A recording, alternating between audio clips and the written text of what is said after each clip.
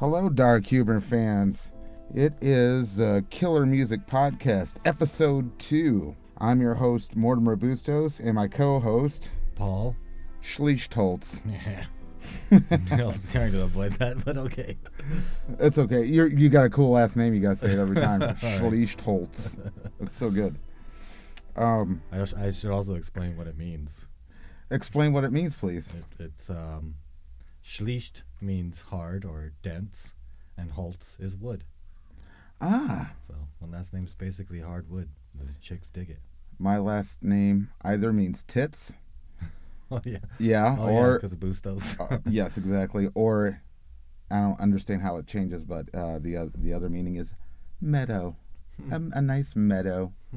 I think tits is more appropriate, Yeah, though, super for sure. cool. Anyway, this week we have I'm really excited about this episode, being it's our second one, which is exciting in itself, being that it's now 2020. Oh yeah, Happy New Year, by the way. Happy New Year, my friend. What'd you do for New Year's? Just hung out at Sky Bar. My lady had to work, so I just waited there till she got off. Actually, I got to smooch her at midnight, so that was cool. And then she went back to work. We got a bottle of champagne, a couple beers. We drank the champagne and went to sleep watching Forensic Files, Nice. like at around 11. Oh, really? Yeah, Didn't even stay up for Totally lame, right? Yeah. No, I mean, I've done that before. It was great. It was great. Yeah. The next day we had a blast, and then we went to Chef Wang's. Nice. And had their meat pie, which is really crazy good. Oh yeah. We were hungover the next day, so we didn't do shit. Yeah. It's getting really old. Yeah. Being hungover. Sometimes it is. It gets a little old. So how's everybody doing? I hope everybody had a great New Year's day and eve, and everybody's safe.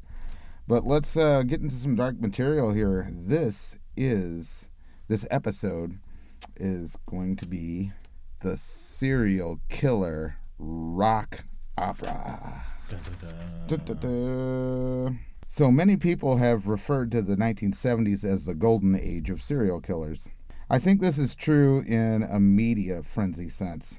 Let's face it, people have been killing people since the dawn of people. We love that stuff. And as you know, I assume there are some people out there that really love it.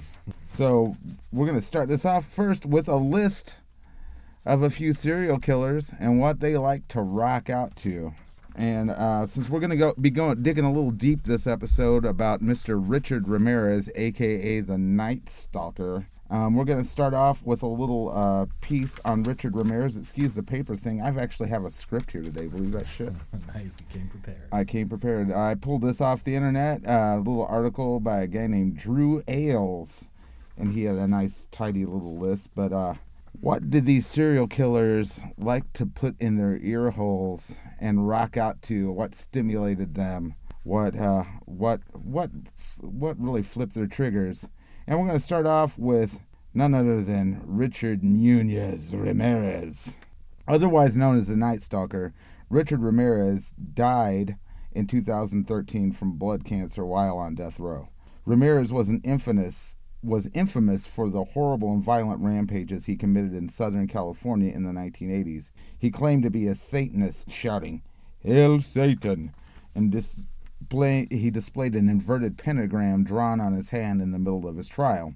Once while he was being a horrible piece of shit and invading people's houses and terrorizing them, he left an AC/DC baseball cap at the scene of the crime. Here we go. Some speculate that his method of home invasion and murder were inspired by the AC/DC song Night Prowler, which we'll go into later on in this episode. Anyway, who do you got? Oh, I thought we were just talking about Richard, but I mean, we could talk about. No, we're gonna go into that a little later. What you got, Paul? I got some David Parker Ray, your favorite. The Toy Box Killer. What a disgusting human piece of He shit. would kidnap women, rape them, force them into sex slavery, and even make some victims have sex with dogs. Some victims were killed or mutilated afterwards, while others were drugged and dropped off on the side of the road. What he loved was he was a massive fan of metal, any kind of metal. He was even being known for torturing women while blasting metal from a boombox.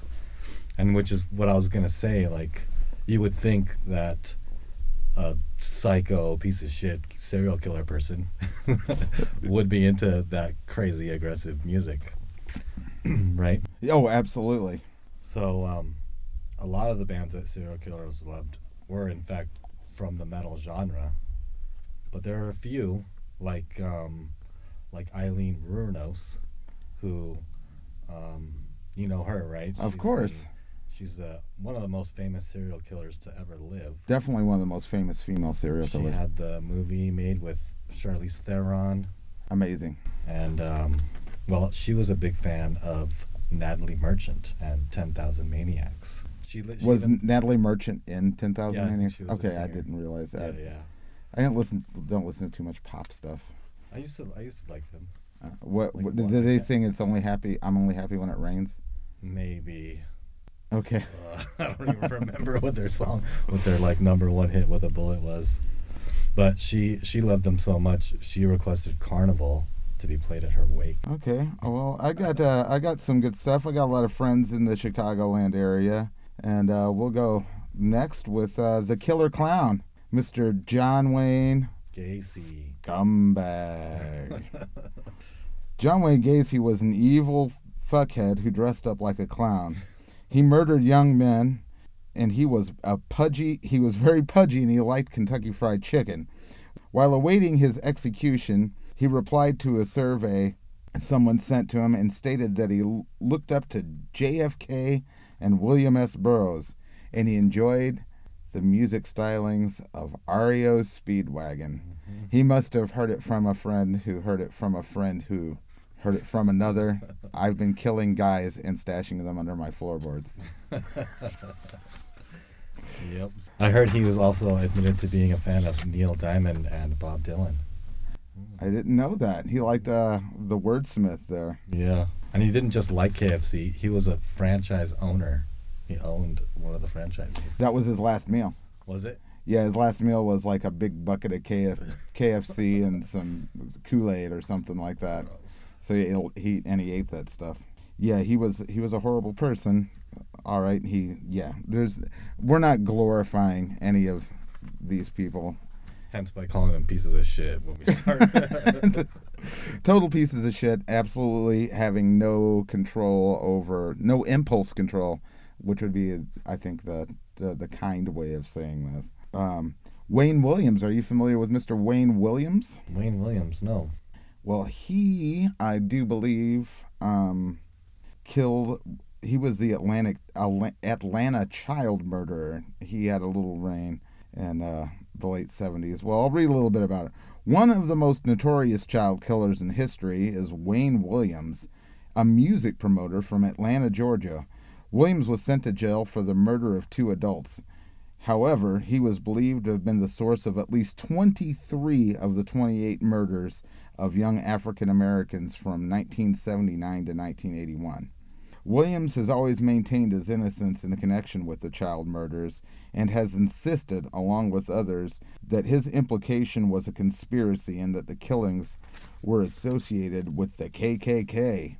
A DNA test in 2007 pointed further evidence linking Williams to the murder of an 11-year-old boy named Patrick Baltazar. In 1995, Wayne Williams replied to a letter sent to him while he was in prison asking for sealed cassette tapes. First on the list was B.B. King and Bobby Blue Bland. I like to live the love, and followed by the soul singer Tyrone Davis and blues singer Z.Z. Hill. He had a little taste. I mean, that stuff was pretty good. Yeah, but then he was like murdering African American people. He would love their music, but then kill them. Kill the kids. Yeah. It's fucking weird. All right, you're next, pal. What you got? How about Luke Magnotta? Luca Magnotta. Yes, I've heard of him. He's I'm not going to say piece of shit after every serial killer, but all these people are such... He was a big douchebag. Yeah, he was like an internet asshole, wasn't he? He was an aspiring male model with a horrific secret. The fact that he loved to kill and eat other men. He sent the body parts of one of his victims, a Chinese exchange student, to the Canadian government. That's pretty much a piece of shit. that's rubbing it in. So an international manhunt ensued, and Magnotta responded by posting videos while he was on the lam. I just watched. There's a huge thing on Netflix about him right now called "Don't Fuck with Cats." Oh, really? I saw that. I didn't know that was about him. Yeah, that's about him and the piece of shit like suffocating the cats inside of one of those suction bags for food. It's horrible. That is horrible. What the hell? He's a horrible, horrible person. Yeah, and he's like kind of an internet troll. Oh, well, he liked Madonna. Of all the bands serial killers loved, this one might be the most shocking until you hear why. Magnotta idolized Madonna and wanted to be as famous as her. Oh, no shit. Yeah. Well, he's famous in a different way. Yep. What a sicko. Okay. I got next is a pretty famous one. This is they've got a great documentary about him on, I think you can find it on YouTube or on Netflix possibly, or definitely Amazon Prime. I know I'm a scumbag. I've got Amazon Prime. I got it too. Okay. Sorry. I don't like going to the store. I suck. And Yeah, I'm lazy. What do you want? I'm lazy. Here's what we left our future generations with: a lazy bunch of Gen Xers that like shop on Amazon. Yeah. Anyway, this next guy is a big fat blinking troll whose eye, if you see this documentary, this guy's eyes blink like 7,000 times a second. It's enough to give somebody epilepsy, to cause an epileptic seizure. Right. Anyway, I don't really know what to think about this, and it almost seems too unbelievable to be true. One of the most evil serial killers ever being a fan of one of the most evil musicians around. I'm not going to go to too much detail on the guy that Arthur Shawcross likes, because his crimes are so disturbing and heinous. I'm also not going to give too much detail about who his favorite. Guess who his favorite was? Oh, I don't. It's hilarious. Ozzy? No. Ozzy's a phony evil guy, where this guy was not. That would be G.G. Allen. Oh. And all I can say to sum it up about G.G. Allen is they did used to visit John Wayne Gacy in prison. Aww. And he ate and threw his own feces at people in the audience. And he chronically masturbated in front of people. He literally was a scumfuck, though. He was real. He was a real deal. There's no doubting. He was in the band The Scumfucks. I thought it was the Murder Junkies. Yeah, he's been in a bunch of bands. Scumfucks, Murder Junkies.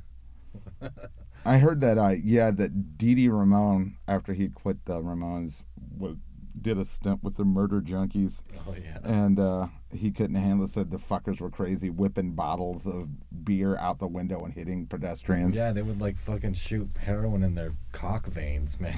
Like, they're fucking nuts, dude.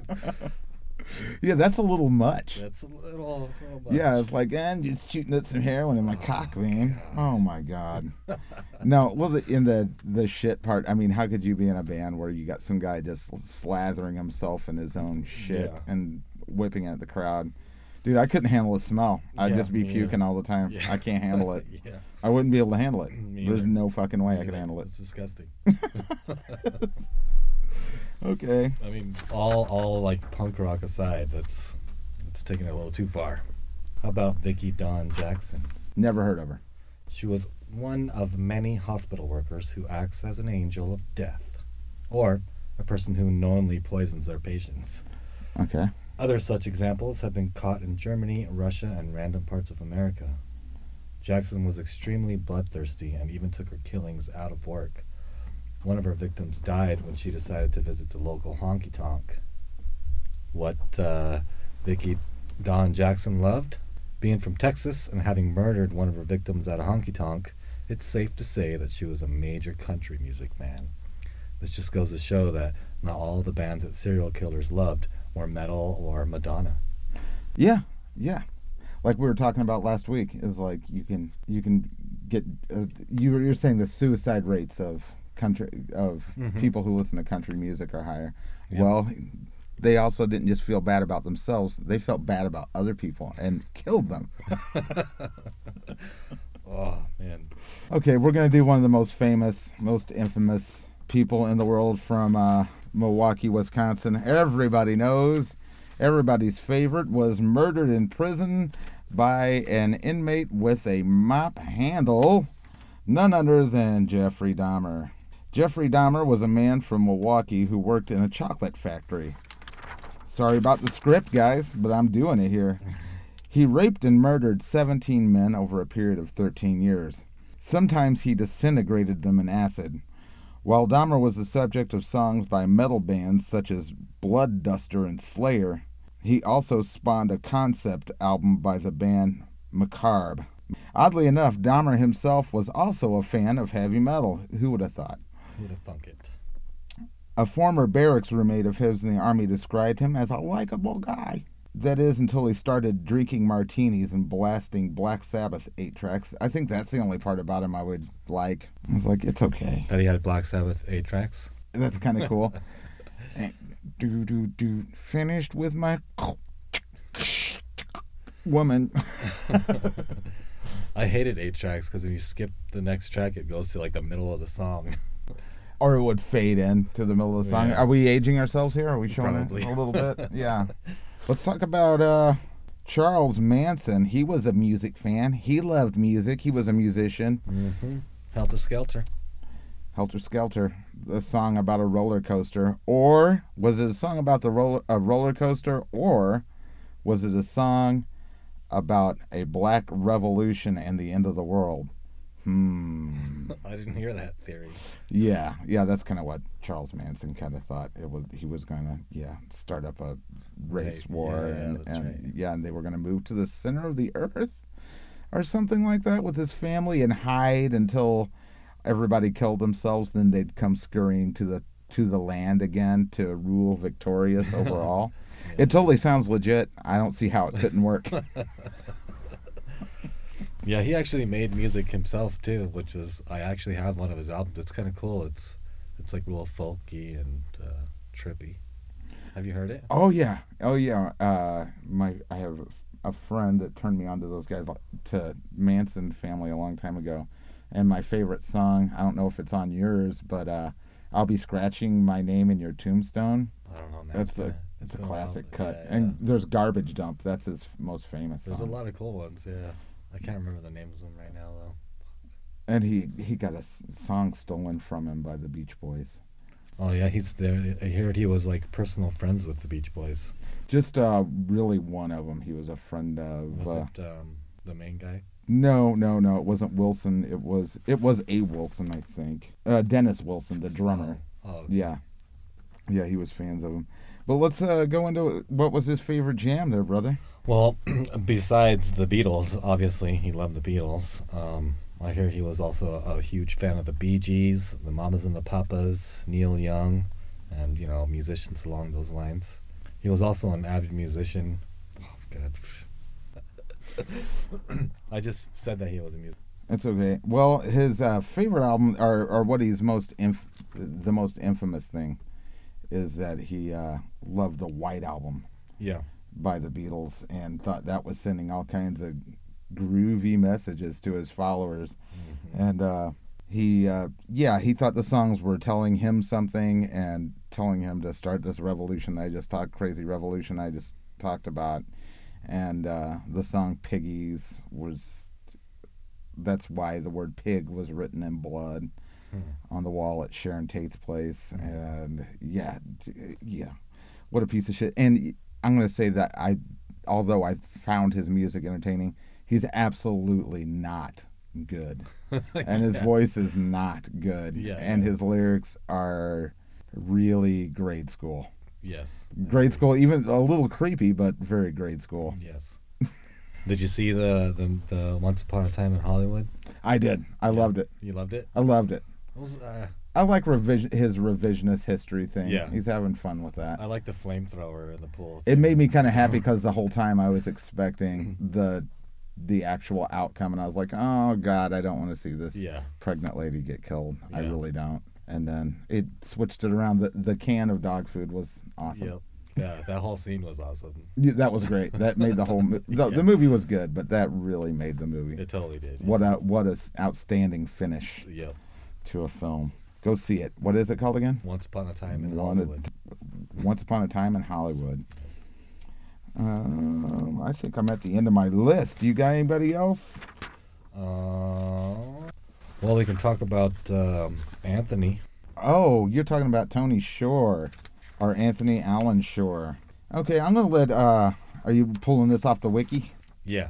Okay, yeah, I'm gonna let you tell our listeners a little bit about this horrible, disgusting herpes scab of a human being, and yeah, tell us a little bit about him, and I'll tell you a story. Anthony Allen Shore was an American serial killer and child molester who was responsible for the murder of 1 woman and 3 girls.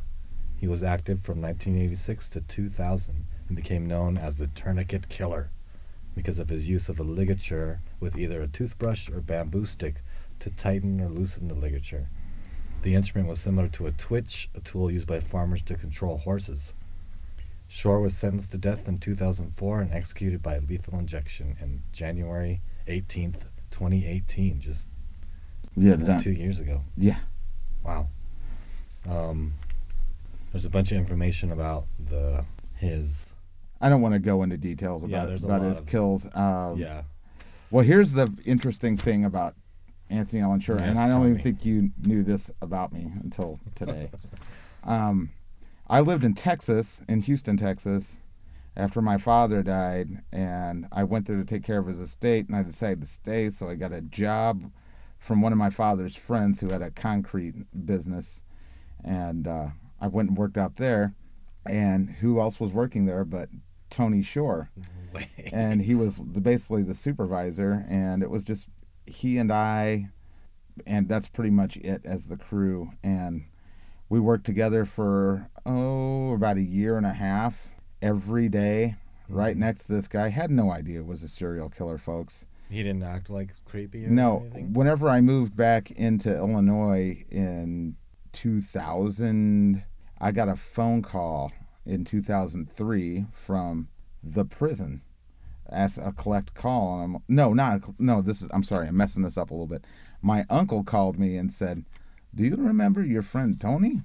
I was like, yeah, he was like my best friend in Texas. And he's like, "Yeah, I think he might be a serial killer." I'm like, what the fuck? Okay. So I went and Googled him up and checked it out, and sure enough, he had just gotten arrested thanks to DNA forensics because he had been killing since the 80s. Yeah. And he was my best friend when I lived in Texas, and we did all kinds of stuff together because I didn't know anybody. Right. So I met this guy through work, and it was like, "Oh yeah, drink beers after work. Oh, let's go get Mexican food, hang out. Let's party on the weekends," and forever. And he was a piano player, and he was a pretty good jazz piano player, and we'd play guitar and shit all the time. I got so many creepy stories that should have tipped me off about this guy. Was it like in the like mid 90s that you were hanging out with him? No, it was like 99. Oh, okay. And well, one time I invited him. Okay, I had a band called, ironically enough, when I got there, I formed a little group, and it was called the Harris County Stalkers. Having no idea, it's so ironic, having no idea. Wow. Had a band called the Harris County Stalkers. Anyway, we were having a show at some club somewhere, and I invited him to come. I was like, "Oh, you want to come out to the show?" He's like, yeah. It's like, "Just meet me at my house and you can ride there with me." I'm like, "Fine." So I went over to his house, and he's like, "Oh, I'm still getting ready." Well, he was putting on a fake plastic chin and a fake nose, and I'm like, what you doing?" He's like, "Oh, I always do this when I go out." And it looks so real. They look like real prosthetics, like he really did this all the time. Well, and I had no idea. I was like, he's like, oh, there's some people that I don't want them to recognize me. And I'm like, okay, that's weird. But, when I was that age, I was like, I knew so many weirdos. Yeah. I was like, whatever, Yeah, Yeah. So yeah, he was putting on a plastic chin, plastic this, and then wearing like a weird hair wig and all kinds of shit. And then he would go out to the show, and after a while, I just kind of forgot that he had it on, stopped thinking about it. What are the strange things? Yeah, he would say to me sometimes when I was like working with him, we were just shooting the shit, and he's like, "Oh, Morty, you're so cool. It's good to know you." But there's some things about me that would really shock you if you knew about it. And I'm like, he's just gonna tell me that he's gay. I don't care. Yeah. So I never broached the subject. Mm-hmm. I just, it's okay, buddy. Like, yeah, I'm sure. Yeah. I'm sure. That's fine. That's fine. I didn't think you were wasting little kids and throwing them in dumpsters of restaurants and going to eat at the restaurant. Shit. He did. He would dump these poor kids after he murdered them, and then in the dumpster at the restaurants, and then he would go into the restaurant and eat, and knew like the owners and stuff. The place was called Nifta's, which I've eaten with him there like several times. The place is awesome in Houston, Texas. Try to ignore the fact that there were dead bodies in the dumpster. It wasn't their fault. Trust me, it wasn't their fault. But they had this tortilla lady, and you could see her in the window, and she was awesome. You could see her from the upstairs, and there was a giant conveyor belt that went all the way from the second story to the first story, and she'd just be whipping tortillas out on this thing, and it'd come down this chute, and it'd be like falling into baskets. Nice. And they were piping hot. It was amazing. Yeah, those sound good. It's really good. There was one time that I went to a restaurant with this herpes scar, and I went to a restaurant with him, and it was a really, really seedy, like total, like less than mom and pop. It was more like uncle and stepdaughter Right. restaurant. Like it was really dirty, really dirty looking thing, but the food smells, you can smell it from the street, smelling great, authentic, great Mexican food. But we're sitting there, we're getting ready to get lunch, and I was like, I'm just going to stay safe. I'm going to just order like some tacos with like some like carne asada or something like that. He goes, "Oh wow, look, they got oysters." I'm like, "Tony, don't get the oysters here. I wouldn't get the oysters here." Yeah. He's like, "Nah, man, they're gonna be good." And I'm like, "Okay." And he gets this big plate of oysters, and they don't look the freshest. I'm telling you right now. Anyway, I'm just eating my tacos, and he is woofing. He's sucking down these. he's sucking down these oysters. That's and I get up and I look at him from when I'm like eating, and I notice that a color change has happened to his skin, and it literally, his skin just turned real gray, like as gray as the oysters he was eating. What? I was just like, "Oh, dude, your skin." It's like, I don't feel good. I think I gotta go to the bathroom. And he's like, you could see the sickness was like on his skin. It was like, and then he got like total horrible food poisoning, and I had to walk back to work. But anyway, that was. He just left him there. Yeah. Really? Yeah. It was like he's just vomiting in the bathroom. Oh yeah. Well, I had to go back to work. Yeah. Yeah, and the thing is that I would bring this crazy, horrible person to. I'd known him for so long. My family would have barbecues. Mm-hmm. He'd be hanging out with family, and there'd be like little cousins and nieces hanging out, and he would be hanging out with the whole fam bam. But he didn't seem like awkward when there was like kids around and stuff? Not at all. Wow. Not even a little bit. That's interesting. But he did. Okay, here's another clue about the guy that should have tipped me off, was that whenever I first went to his house, we were becoming friends. I was like, "Oh, let's go party, yada yada," and went to his house, and he's like, "See that school over there?" I'm like, "Yeah," because he was kind of catty corner from a high school. I was like, "I'm not supposed to be by the high school." I'm like, "What do you mean?" He's like, "Well, I can't. I'm not supposed to live within 3 miles of high school." I'm like, "Why is that?" And he said, "Oh, my ex-wife says I raped our daughters, and it's total bullshit because she's a bitch and she made all this stuff up, tried to ruin my life, and it's not true. I don't know why I believed him. And now, forevermore, believe the victim. Yeah. Believe the victim. Yeah. Don't believe whenever somebody whispers from you, I'm not supposed to be this close to a high school. Yeah. Don't buy that stuff. So finding this out, after shortly thereafter, my uncle had informed me that my best friend at the time was a serial killer. I get a phone call from the prison, and it's a collect call, and I accept it, and he goes, man, it's crazy, man. They got me on that old DNA. I'm like, Tony, we're not friends anymore. We're not friends anymore. Oh, really? It's gotta be like that? Yeah. I was like, oh yeah, it's got to be like that. You killed little children. I'm not your friend anymore. Our friendship is over. See you, dude. Oh, Bye. that's nuts. That was nuts, but that's a true story. Wow, that's amazing, man. Yeah, and to imagine. live to tell the tale. Yeah. Yeah. Oh, here. Can I tell you one more creepy story about this guy? And another thing that should have been like red flags should have really gone off like a long time ago about this cat. And one time we're gonna party for the weekend. It's like, you want to get some blow? I'm like, yeah. I was in my 20s. I was like, let's go get some blow. And he stops in his van. Oh, by the way, he drives a brown panel van. There's another red flag. That's a total red flag. That's a total red flag. So I was probably riding in a vehicle where he had done murders in. Man. I know I was riding in a van that people were murdered in.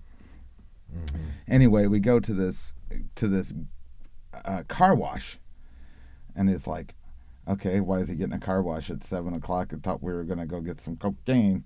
Mm-hmm. And he like signals to one of the guys in there, and the guy runs out, takes his money, and then comes back out with a big fat 8-ball of cocaine. Mm. And I was like, oh. He's like, this place is kind of a front. And so we went and we're doing all this blow, and then he tells me he's an artist. We're in his creepy apartment where he's probably killed people in there too. Had no idea. Wouldn't let me use the bathroom. Beer. I thought that was going to be really strange. I thought it was strange that I couldn't use the bathroom, but I did peek in there, and it was like loaded to the ceiling with cardboard boxes, like in the ceiling, stacked with trash and paper. But he'd probably murdered people in there too. Yeah, so it was probably paper to like absorb the blood or something. Super safe that I was. Yeah, right. He was probably using that to absorb all the blood. It's so gross. And anyway, we're doing this copious amounts of cocaine, and he's like tracing pictures. He told me he was an artist, but what he would do was get like Victoria's Secret and Hustler and stuff like that and trace the pictures. Mm-hmm. And then he would say that he would tell me to my face that he was the one that drew him. And I'm like, but like obviously looks traced. obviously it looks traced. You can tell it was traced, like from Hustlers and Victoria's Secret magazines, maybe some J. Crew. I don't know. But I've lived to tell the tale, and I definitely wasn't his type. So yeah, that's good. Damn, that's so crazy. I'm not. I wasn't 5, and I wasn't a little Mexican girl. Oh, yep. So what he did was super horrible, and that's a strange thing. And I feel really stupid in hindsight, but I think anybody could. Yeah, I mean, could kind of fall for that a little bit. A lot of these people are good at keeping secrets. They live these dual lives, where they go to work every day and socialize and act normal, and then at night something switches and they're like, I need to kill or something. I don't know what goes on, but you just did the most excellent little eye twitch right there. You know what I mean? You did a little Arthur Shawcross. Yeah. I don't know what it is, but it's very interesting. Yeah, well, after that lovely segment, we're going to take a little break, and we'll be right back, and you're not going to know us because I'm just pausing the recording. And we're back. How's everybody doing? I hope you guys had a lovely new year. I really do. And I hope this year is a lot better than last year. Yeah. Anyway, he's got a couple more stats on the walking piece of vomit that was Tony Shore. I was just reading about some of his victims, and most of them were teenagers. There was 2 14-year-olds, a 16-year-old, 21-year-old, and then one that was 9 years old. She was beaten up, sexually assaulted, and then strangled in Houston. Yeah, he died and was killed by lethal injection at Houston Penitentiary. I don't know the name. There's if you want to learn more about this serial killer, you can tune into the Serial Killer podcast, which is hosted by this Norwegian cat, something Viborg Thun, and he does a 30-minute piece on Tony Shore, and he goes into more graphic detail, which is awful. I mean, it's interesting, but it's the worst thing you can do is kill a kid. Yeah. And that's what he did. I had another interesting factoid about this cat. Well, it was recorded that whenever he was getting his little lethal injection, he's like, his last and final words were, "Ooh-wee, that does burn." And then he died like the rat that he was. Jeez, man. Yeah, it's a very weird thing, and there's probably more people. Probably there's not tons of people, but there's people that some of these people did have friends and people they worked with, and that's just how it is. I mean, they existed in our world, and they had jobs, and they did stuff. Unfortunately, some of his jobs were not with the concrete place so much, but his job after he got fired from that, he was a tow truck driver, and he stopped by the concrete place and said, "Check out my new tow truck, Marty." And I was like, "Oh, that's nice. Oh, check this out. You're gonna love this." And he pulled out a taser that he had in the behind his seat. And I'm like, "Oh wow!" It's like, yeah, some people get really mad when you're trying to tow them away and they get mad. And I'll just go, "Bzzz." Buddy, they'll fall right down. I'll tell you that right now. Now, in hindsight, it's like, oh, the fucker could find motorists on the side of the road. Right. And just tase them and be absolutely the horrible Satan that he was, with impunity. Yeesh.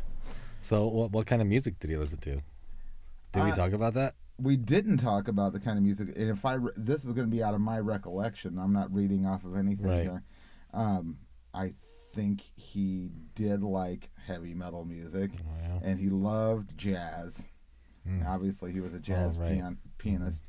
Actually had dinner at a restaurant where he was playing. He was a house pianist.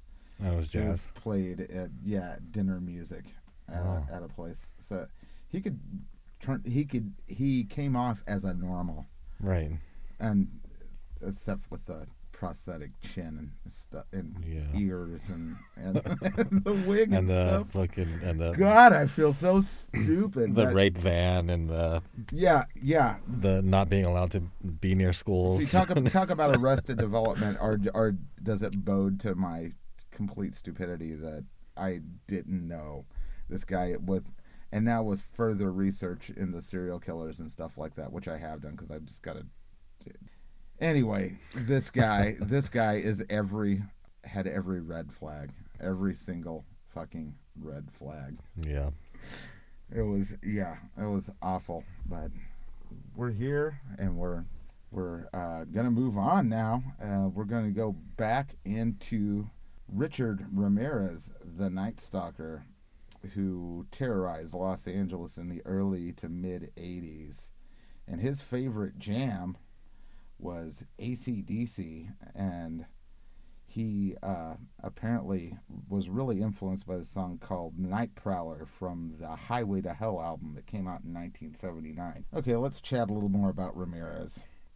I'm going to go out on a limb, just like I said before, that his favorite song was Night Prowler. In fact, his little serial killer handle, I have a little serial killer handle. Look, I have a little name. It's really cool because I'm the prince of Satan. I'm Satan's servant. Anyway, he was a Night Stalker. He had a couple of other ones, didn't he, though? That's the most infamous. The walk-in killer, the valley intruder. That's the walk-in intruder. That kind of sounds a little sexy, unfortunately. It does. Anyway, in the song, lead singer of the band AC/DC at the time, Bon Scott, tells a story about a guy who creeps around in an urban landscape. By the cover of darkness, the ne'er-do-well main character sneaks into apartments of the victims and knifes them up real good. Here are some of the lyrics verbatim. And as I search for these lyrics for the song Night Prowler, there's a company called Night Prowler Auto Parts. I was like, really? You call your auto parts place Night Prowler Auto Parts? Yeesh. I'm not getting parts from them. I was like, it's like where all the serial killers go to get their auto parts. Anyway, here are the lyrics of the song Night Prowler. And this is a quote. Somewhere the clock strikes midnight, and there's a full moon in the sky. You hear a dog bark in the distance, and you hear someone's baby cry. A rat runs down the alley, and a chill runs down your spine. And someone walks across your grave, and you wished the sun would shine. 'Cause no one's going to warn you, and no one's going to yell attack. And you don't feel the steel till it's hanging out your back. I am your night prowler, asleep in the day. Night prowler, get out of my way. I'm the night prowler. Watch out tonight. Yes, I'm the night prowler when you turn out the light. Second verse. Too scared to turn your light out 'cause there's something on your mind. Was that a noise outside the window? What's that shadow on the blind? As you lie there naked like a body in a tomb, suspended animation as I creep into your room. I'm the night prowler. Get out of my way. Look out for the night prowler. Watch out tonight. Yes, I'm the night prowler when you turn out the light. And then he says, Night prowler, I'll make a mess out of you, night prowler. And I'm telling this to you. There ain't nothing you can do. Shaz bought Nanu. Yeah, the singer quotes Robin Williams' character from Mork and Mindy, which was a popular show in 1979. Okay. Of course, the lunatic Richard Ramirez was caught.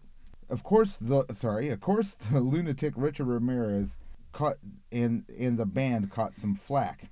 Right at the time of the Satanic Panic in the 1980s, a time when parents naturally assumed that demons were leaping out of tape decks and record players. When being questioned about the link and effect of this song, the lead guitarist for the band said, as I loosely remember, he said, come on, mate. The song ain't about no killing. It's about a bloke who nabs his jollies from sniffing panties and the like. You know, good, clean fun. Although I agree with Mr. Angus Young on this assertion, but I think something had affected Richard Ramirez's mental state a lot deeper than the song. This crazy lunatic terrorized the city of Los Angeles from the mid-'80s. And here comes a little wiki for you if you want some. And if you guys are listening and you want a more in-depth story about this crazy nut job, I'd suggest checking out the True Crime Garage podcast. Check out episode 126 and 127. The episode's called The Devil Did It. And these guys dig deep. Anyway, here's our wiki time. Ricardo Leyva Munoz Ramirez. He was born February 29th, 1960, and he died June 7th, 2013, known as Richard Ramirez. He was an American serial killer, rapist, and burglar. His highly publicized home invasion crime spree terrorized the residents of the greater Los Angeles area and later the residents of San Francisco from June 1984 to August 1985. Prior to his capture, Ramirez was dubbed the Night Stalker by the news media. He used a wide variety of weapons, including handguns, knives, a machete, a tire iron, and so much fun, a hammer. Ramirez, who claimed to be a Satanist, never expressed any remorse for his crimes. Of course he wouldn't, because he's a horrible piece of shit. The judge who upheld Ramirez's 13 death sentences remarked that his deeds exhibited cruelty, callousness, and viciousness beyond any human understanding. Ramirez died of complications from B-cell lymphoma while awaiting execution on California's death row. Also, this crazy nut job had the ladies a-swooning. So we're going to read about his romantic relationship. Well, this is in prison. By the time of the trial, Ramirez had fans who were writing him letters and paying him visits. Beginning in 1985, Doreen Lioy, it's spelled L-I-O-Y, Lioy, wrote him nearly 75 letters during his incarceration. In 1988, Ramirez proposed to Lioy, and on October 3rd, 1996, they were married in California's San Quentin State Prison, famous prison. Johnny Cash sang about that and made an excellent live album from San Quentin. Yep. For many years before Ramirez's death, Lioy stated that she would commit suicide when Ramirez was executed. However, Lioy eventually left Ramirez. By some estimates, he would have been in his early 70s before his execution was carried out due to California's lengthy appeals process. This is interesting. I'm not a licensed psychologist, but I have done very little research for this show. This is about the the McDonald triad. Okay, this is a thing how they measure what will be future serial killers. It's funny it's called the McDonald's triad, and it's the 3 food items for McDonald's you can eat that would cause your intestines to explode or turn into pure liquid shit. I don't think you need 3. It's just one thing from McDonald's. I'm gonna go with the fillet of fish. Anyway, the McDonald triad, also known as the triad of sociopathy or the homicidal triad, is a set of 3 factors that have been suggested if all 3 or any combination of the 2 are present together to be predictive of or associated with the latter violent tendency, particularly with relation to serial offenses. The triad first proposed by psychiatrist J.M. MacDonald, hence the McDonald triad, thus in the, quote, Threat to Kill. It's a 1963 paper in the American Journal of Psychiatry. My small stale narration of this. Small-scale studies conducted by psychiatrists Daniel Hellman and Nathan Blackman and FBI agents Johnny Douglas and Robert K. Ressler, along with Dr. Ann Burgess, claimed that substantial evidence for the association of these childhood patterns with later predatory behavior. Although it remains an influential and widely taught theory, subsequent research has generally not validated this line of thinking. The triad links cruelty to animals, obsession with fire setting, and persistent bedwetting past a certain age to violent behaviors, particularly homicidal behavior and sexual predatory behavior. However, other studies claim to have not found statistically significant links between the triad and violent offenders. Okay, Richard Ramirez, I know from past, just learning about this stuff. Richard Ramirez was exposed as a child to his crazy Vietnam veteran cousin, who he would stay with from time to time, would torture. He had photographs of him in Vietnam with beheaded Viet Cong holding their heads up or showing their naked bodies and stuff, and would show Richard pictures of those. And then one day during an argument, with his wife while Richard was in the kitchen, still a young man or little boy. He snuck up behind his wife after the argument while she was cooking at the stove and blew her fucking brains out right in front of him. So that would definitely have some sort of effect on your development. A little bit, I think. Maybe it's much. It's you might go whoa. It's much, and your sloppy joes are now full of brains. How sloppy those sloppy joes were. Yeesh. Anyway, further studies have suggested that these behaviors are actually more linked to the childhood experience of parental neglect. Pay attention to your kids. Mm-hmm. Or brutality and abuse. Don't be brutal or abuse your kids. Some argue these in turn results in homicidal proneness. The triad concept, as a particular combination of behaviors linked to violence, may not have any particular validity, and is called this theory an urban legend. I'm more interested in the enuresis, the unintentional bedwetting. Like, how is that part of the triad? It's just weird to me. The bedwetting, and whenever you're a little older, like say you're 10, 11, right, yeah. 12, 13, 14, 15, 72. Yeah. So, yeah, the continued bedwetting is also probably I think they're saying that it's probably from a past trauma or a neglect or something like that triggers you to... They're too scared to fucking get up and go pee or something or whatever. Well, they're asleep and they piss in the bed. Could be from some childhood neglect or abuse. Yeah. Richard Ramirez, the star of this podcast, or one of the two stars of the podcast, Richard Ramirez has scored a 31//40 on Hare's psychopathy checklist, which makes him a primary psychopath. However, despite that score, it could be possible that Ramirez meets the criteria of a malignant narcissist or sociopath. You don't say. This could be because he was rather sadistic in his crimes. He may have also been suffering from schizophrenia as well. Yeah. So that being said, the McDonald triad, and also to continue, I know I digress and then fall off topic altogether, but also part of Richard Ramirez's childhood. His mother, while he was in the womb, worked in a horrible shoe factory that was using all kinds of chemicals. I think it was a shoe factory. If I'm wrong, don't tell me about it because I don't care.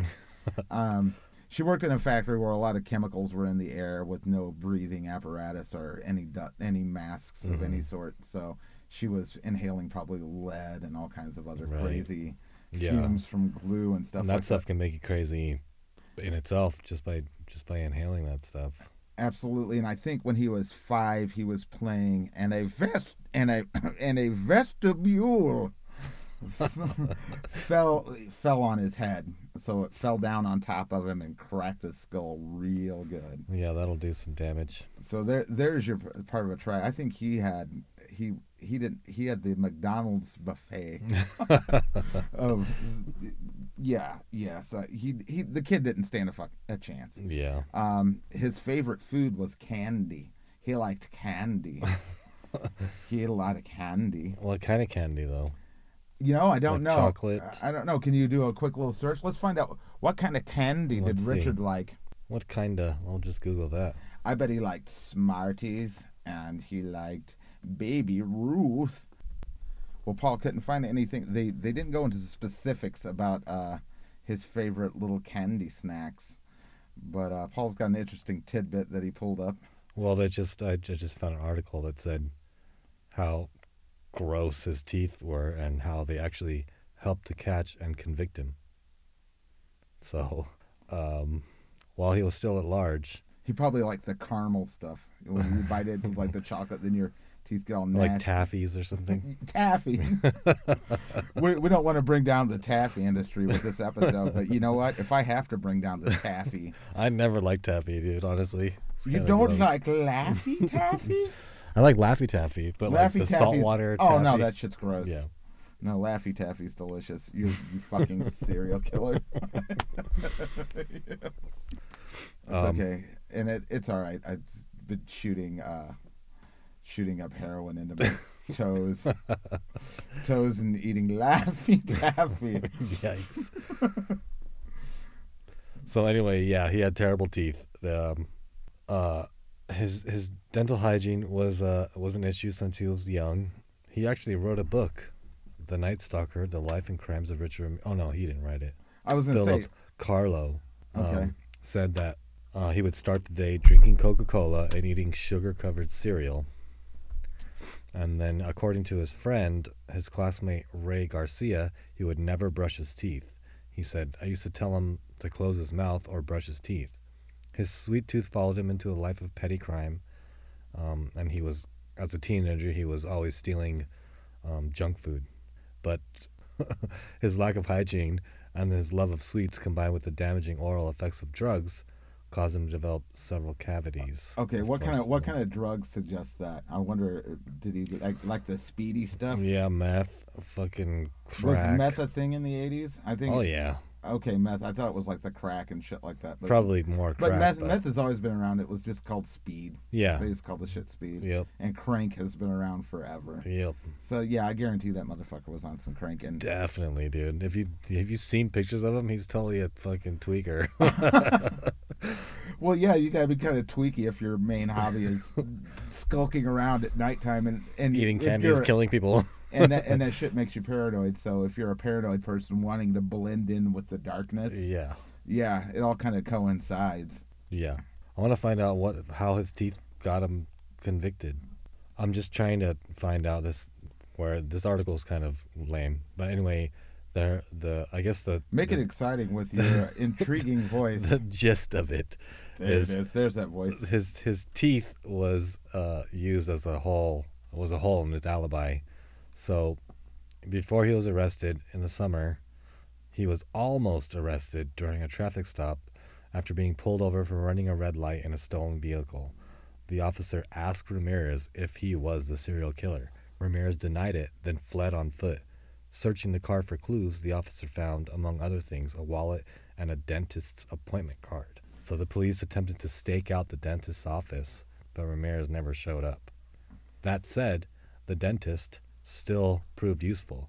During Ramirez's trial, the defense team called his father, Julian Ramirez, to the stand, and Julian claimed that his son had been with the family in El Paso the days that he raped and killed Florence Lang and Mabel Bell and Carol Kyle, but Dr.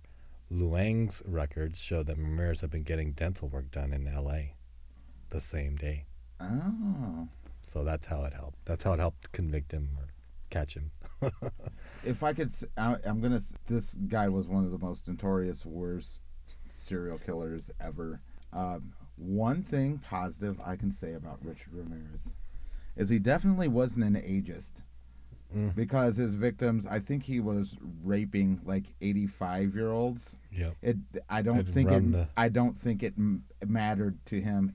I think he was a hetero, but the age made no difference to this guy because they could be really young, middle age, any old age. I don't care as long as there's a heartbeat.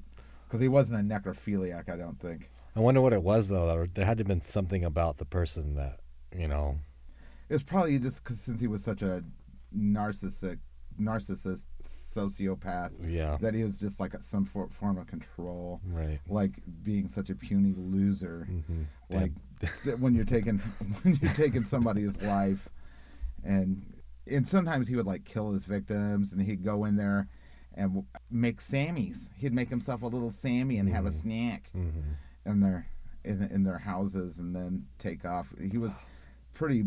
There was one, and like I said, there's a better podcast. Check out True Crime Garage. They'll go into way better detail than I am. But yeah, one where this lady got the drop on him because he killed her husband in the bed, but snuck into their house, killed their husband, but she pulled out the gun they kept behind the bed and she aimed it at him, and he like freaked out, and then she pulled the trigger and it goes click. Oh damn.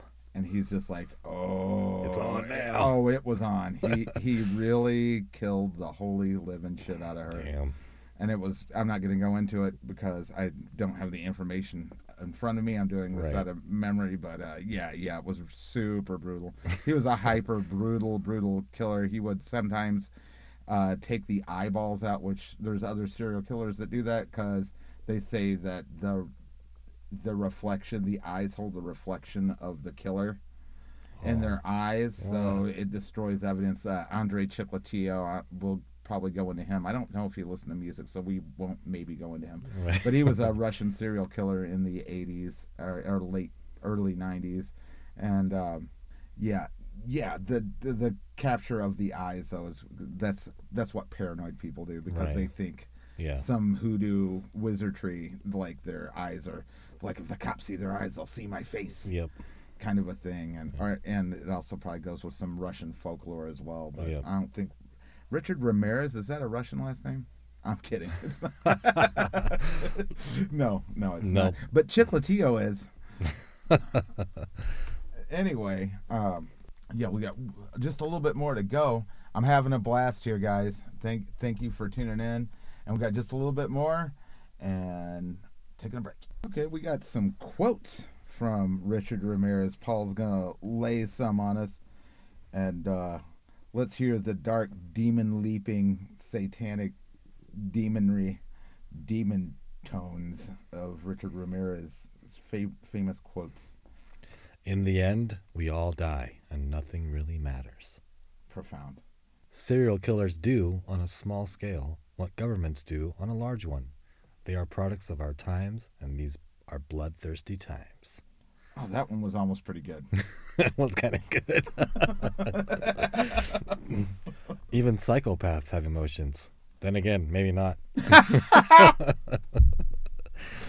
My mother and father used to take me to church in Mexico and Texas, where I used to live. The huge figures of saints and crucifixions. Religion played a big role in my life. That's a stupid one. You don't understand me. You're not expected to. You're not capable of it. I am beyond your experience. Choose Taffy. Do you have any more laughing, Taffy? Give me that saltwater, Taffy. I've been accused of almost every crime you can imagine. Okay. I am beyond your experience. I am beyond good and evil. Legions of the night. Night breed. Repeat not the errors of the night stalker, and show no mercy. Pops a couple gumdrops.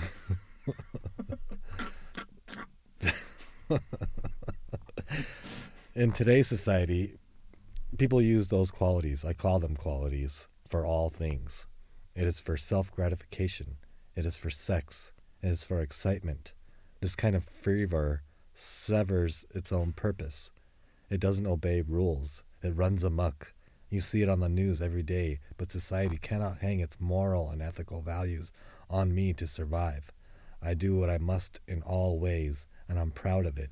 The necessity to be myself passes all moral barriers. Down's pixie stick.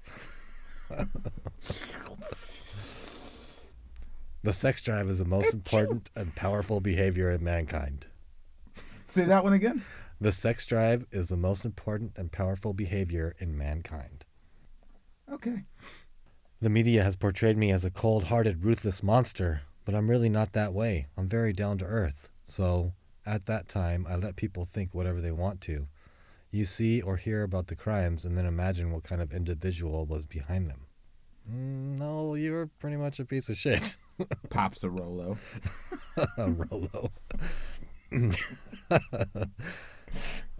I don't believe in the hypocritical, moralistic dogma of this so-called civilized society. Snorts a line of lick'em sticks.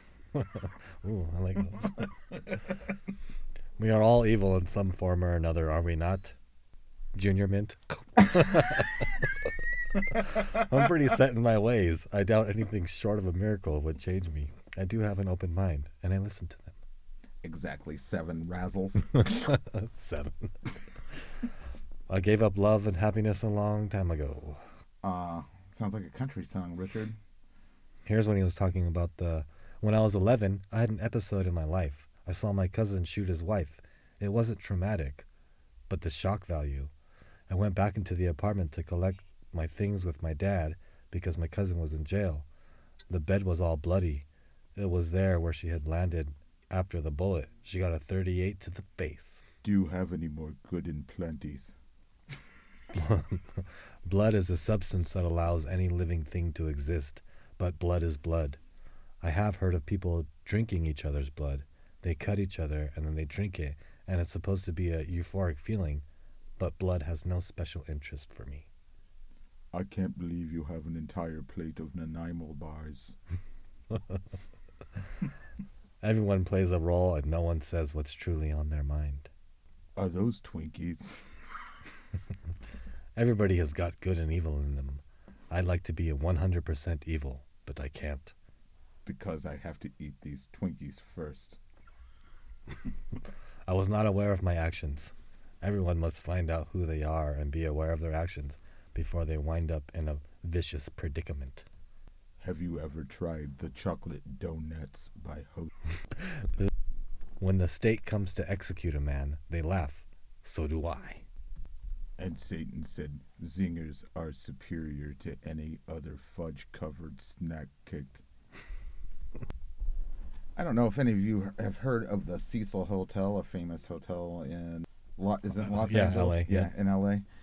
This hotel has had many crazy people and strange events happen here. But one of its residents was none other than the star of this podcast, Mr. Richard Ramirez, and Paul's going to elaborate. Mr. Dick Ramirez, murderer of 13 people and better known as the Night Stalker. He lived in a room on the top floor of the hotel during much of his horrific killing spree. After killing someone, he would throw his bloody clothes into the Cecil's dumpster and saunter into the hotel lobby either completely naked or only in underwear, none of which would have raised an eyebrow, since the Cecil in the 1980s was a total, unmitigated chaos. At the time, Ramirez was able to stay there for a mere $14 a night, and with the corpses of junkies reportedly found in the alleys near the hotel, and sometimes even in the hallways, Ramirez's blood-soaked lifestyle surely raised nary an eyebrow at the Cecil. Wow. You know, you're a California native. Is it still like that? Is it still? As far as I know, it's just I don't even think it's a hotel anymore. I think it's used as like a homeless shelter, and I think it's only like the bottom floor. Oh wow. Or it's completely abandoned. It's just a shithole now. I mean, if you believe in ghosts and that sort of thing, it's supposed to be like super haunted, and it's also famous for the story of Lisa Lamb, who ended up in the water tank on the roof, dead, and then I think people might have actually been drinking her corpse water. Yep. That's how they found out, because people were like, this water tastes like shit. It tastes like a dead body. What the hell? Yeah. And you can find out more. Just go look at the Cecil Hotel. Yeah, but Richard Ramirez was definitely a resident there for quite a while. And if you're going to be a sick scumbag serial killer, just like Tony Shore was a tow truck driver, that's a perfect job for a serial killer. And the Cecil Hotel is a perfect home for some paranoid, crazy, taffy chomping madman.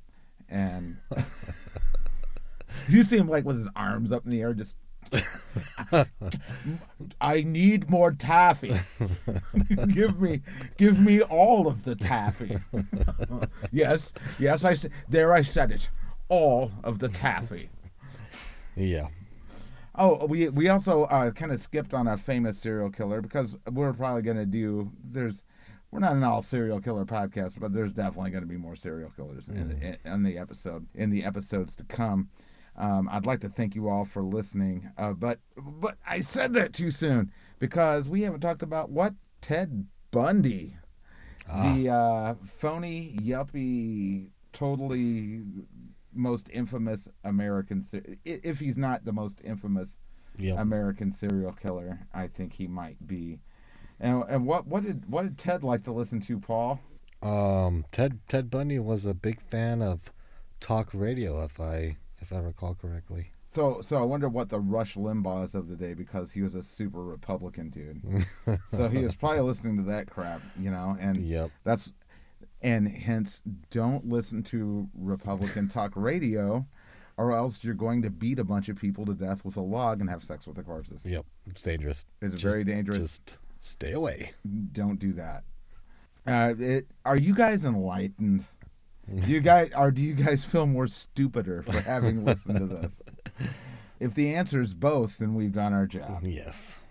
Let us know in the comments how you feel. You say anything mean or just completely asshole-ish, you're just going to be blocked, and you're, because there's none of that. I will not tolerate. We're nice people, and we expect you to be nice too.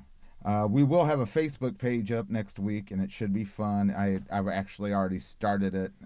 Got a few people on it. It's called the Killer Podcast Forum, and that'll be up so we can have little conversations online. It'll be really fun. Everybody can join in, or maybe even you can prick our ears with some stories that might pertain to darkness and music. But we're going to be back next week with another banger. So please stay tuned to that. And you guys have an excellent week. Be lovely to each other. There's no sense in being mean to each other because it just ruins everybody's time. Don't be a taffy chewing, cereal killing, bad oyster eating, madman tow truck driving fuckhead. Be really cool and be nice. Be nice to everybody. How fucking hard is it? Just be cool, fuckers. Adios.